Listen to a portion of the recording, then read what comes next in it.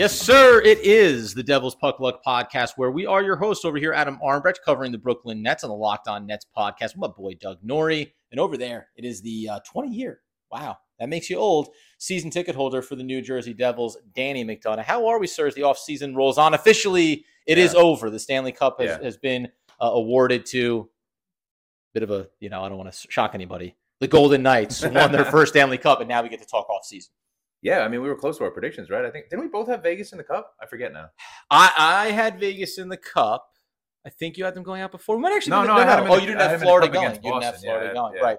And then unfortunately, I picked Florida to win. Yeah, so right. That was a swing and a miss, but it was a lot of fun. And we'll talk about that on the back end here, the state of the NHL, because some of the numbers came out wasn't the best. Yeah. However, Devils centric.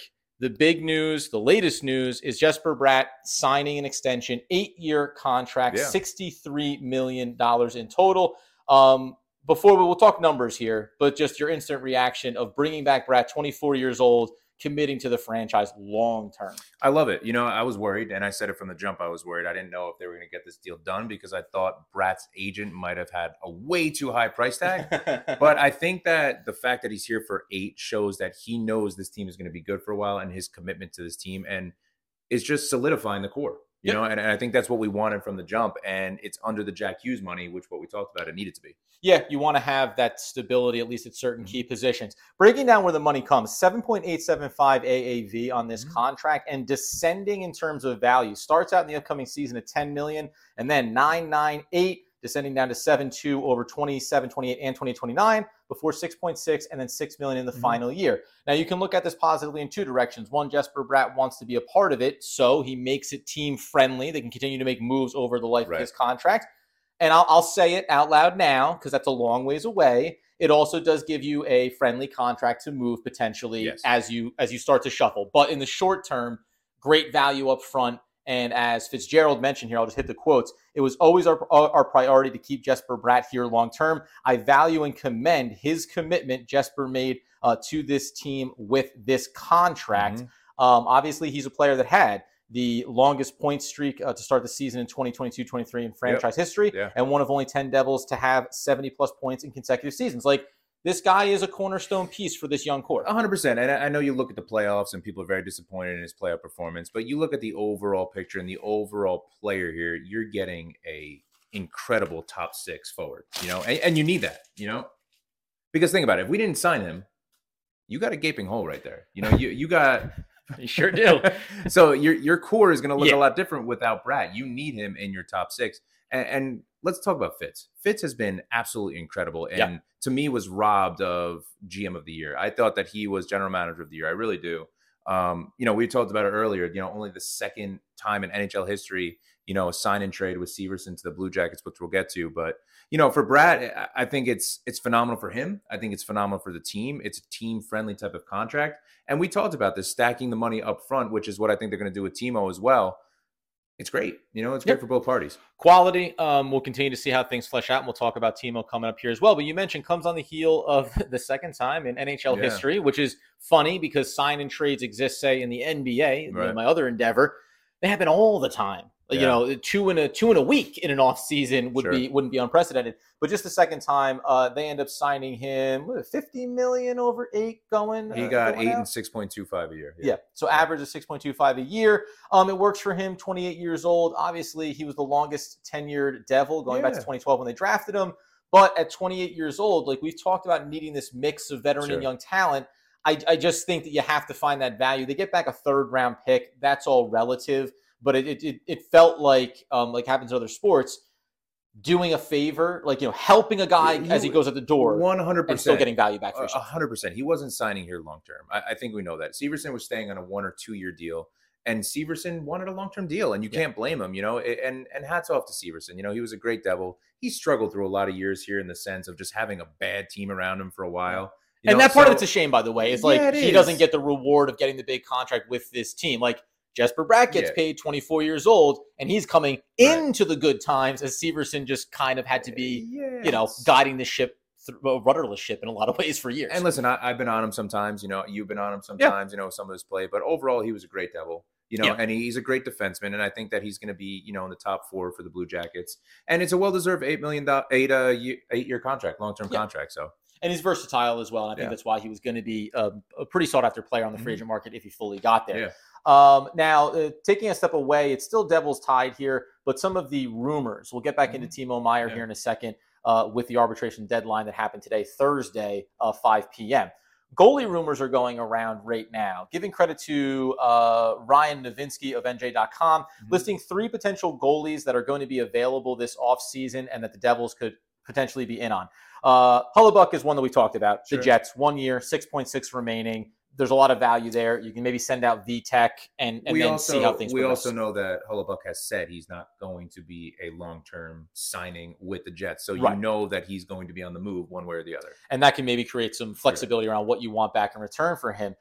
Gibson from the Ducks, the $6.4 million, but on the books through 26-27, had a down season. Does that entice you? Because that would feel like if you brought him in and VTech went out, I would feel as just kind of relatively muddled as you did coming into this season. Yeah, I don't like the contract. I don't think it's the commitment is long too. I don't think Gibson's a fit for us. I understand why we're looking at him, but to me, it's not the right fit. Right, unless you're getting excited about the young goaltenders for the Devils stepping up and then saying, hey, we just need a veteran backup. But even then, the $6.4 million, the long-term commitment is a bit much.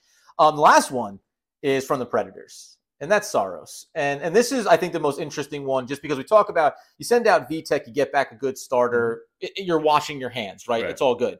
And a lower commitment in terms of the years. But this one comes in talking about, and he framed it, Ryan, over on NJ.com, saying, Nemec, excuse me, we debated that for weeks, and 2 first-round picks. That the value to get a goaltender like this would require 2 to 3 blue chip prospects, not from the Devils, around the league, and also 2 first-round picks. Now, we know what he is, a top 3 goaltender potentially in the NHL. Yes. Is that worth, that's an all-in, we think we win, over the next season or 2, the whole thing, Stanley Cup champions. It depends on, I think, where we are when it comes to who we're going to be signing. I think Timo, signing here is a big factor to that. However, you're giving up a lot of your future picks for a player like that. And we got to remember that. So we're banking on who we're going to have here signing for the long term. I don't think that's going to happen. I don't think that Fitz is willing to jeopardize more picks that could really enhance this team, this young core, so to speak. So build and replenish. Wishful thinking in a way, and it'd be phenomenal to see. I don't think that's going to happen. I think the Hellebuyck one's the one that makes the most sense, right? If you think you've seen what VTech's ceiling is, then this doesn't. It feels like a short-term opportunity. Sure. You're probably going to want the new contract, but I think that you're upgrading yourself at that league goaltender spot and safeguarding against maybe not having the young goaltender be ready yet. I don't think that. I feel like I'm being cryptic by not mentioning the young goaltender's name. What, Schmidt? Yeah, I was just not saying. I don't think that the Devils are going to make a move for a goalie. I really don't. I think that Schmidt and VTech are going to get a chance to do this again and run it back. I think it makes sense too. I agree with you. You know what I mean? So I think that you're going to see a lot of similarities to last year, obviously with some, I'm hoping a good free agent signing, especially defensemen, to get, someone back there that is going to be the stabilizer, so to speak, someone like a Gudis, from Florida. Delicious cheese. That's Gouda, bro. But, someone who's a physical presence that is going to play strong on the boards, I think is very important for this Devils team, especially with Nemec and Hughes, who we think are going to be, in training camp, expected to be in this starting lineup. Yes. And, and that's the other big thing, too, here, because you talk about even going back to the goalie trade and sending out some of these assets. How are these players looked at? They're expected right now to be stepping into these new roles. It's why the sign and trade with Severson, you're opening up the opportunity for the next wave. And I think Fitzgerald is really trying to strike this balance of, yes, we just had incredible success. Yes, we want to build off of that. But remember, we talk about, did they overachieve?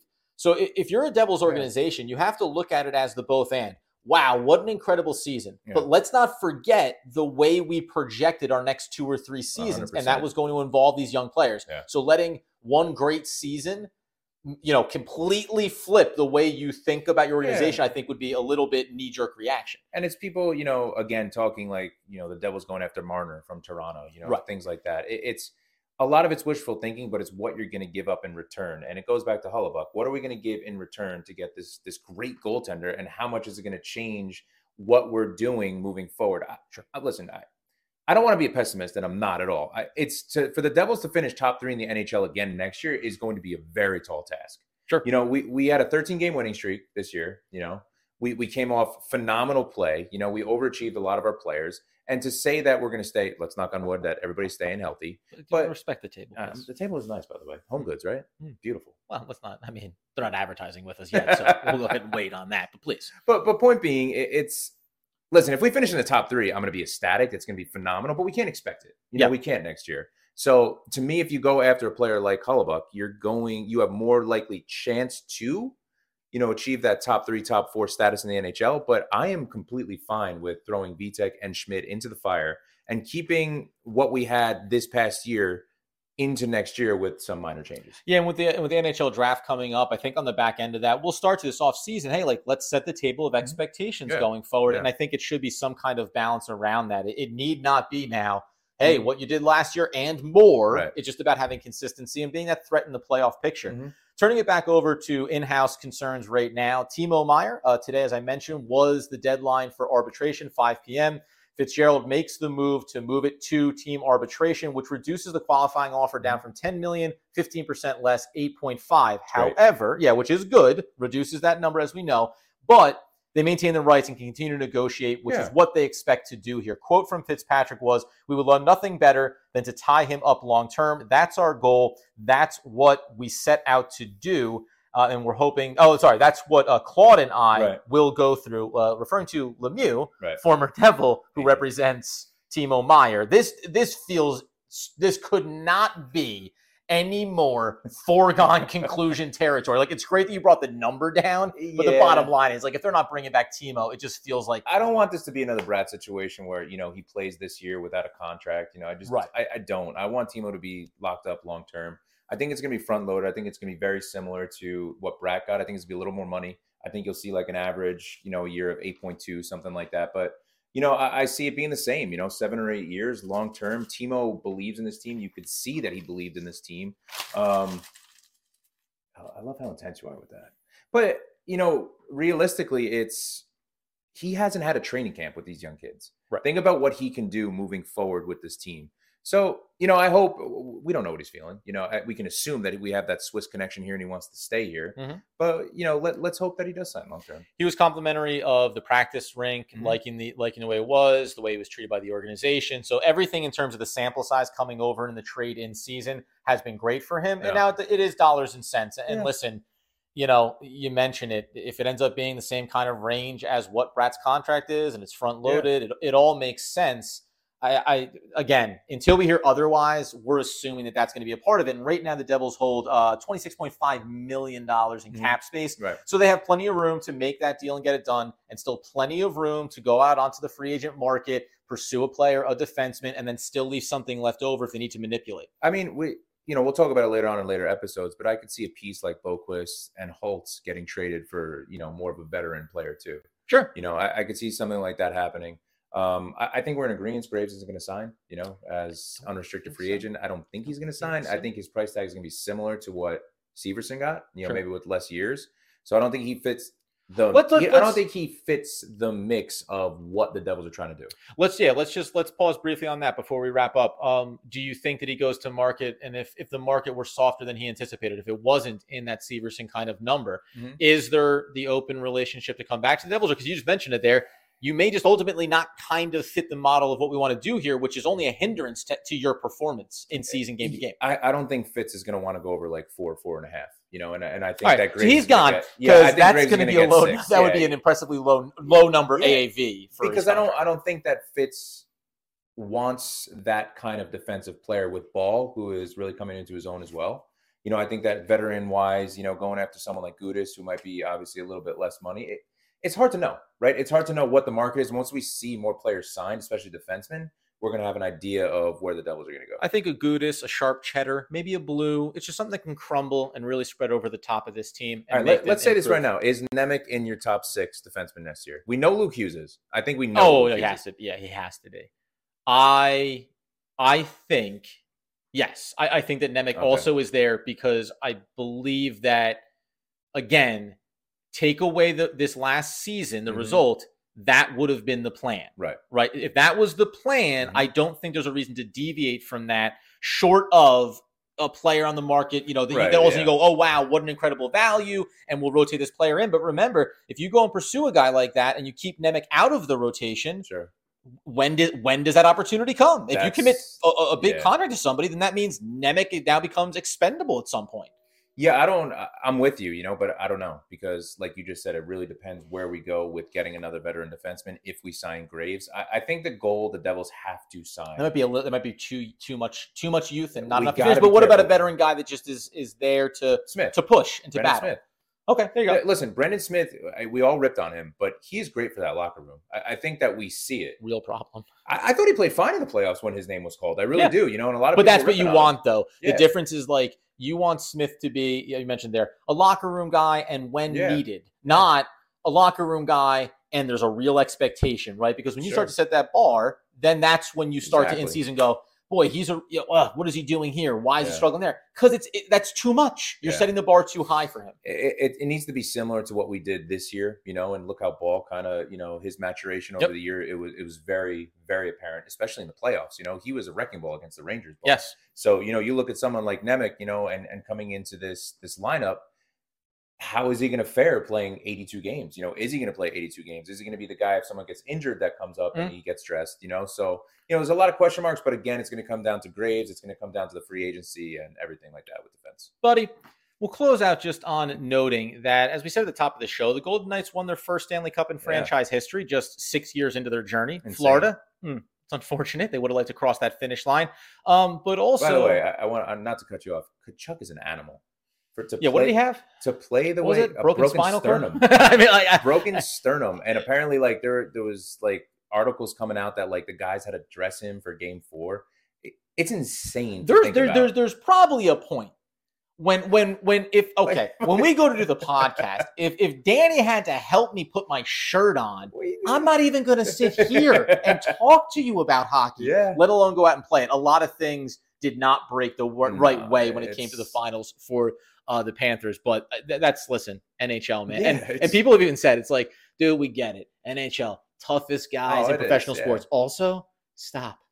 Also stop. Please, it's your sternum. Like, it's not. Well, even Paul Maurice said that like 3 or 4 players had broken bones on the team. It's crazy to think about. Everybody's going through that grind, of the playoffs, but congratulations to the Knights. It's pretty incredible for a 6-year franchise. They got to the Stanley Cup final in the first year. Yeah. And only 6 years in that they win the cup is unbelievable. Are you at all concerned that it was down 43% viewership in the Stanley Cup? They were on TNT. They're not on, an ABC and NBC, a more major network. The 2 markets involved are a little bit funky. So there's a lot of factors there. Yeah, it's a new market with Vegas. It's really building their fan base is kind of generalized to where they are right now. And Florida, the storyline was Kachuk, for a national level, and for the casual NHL fan.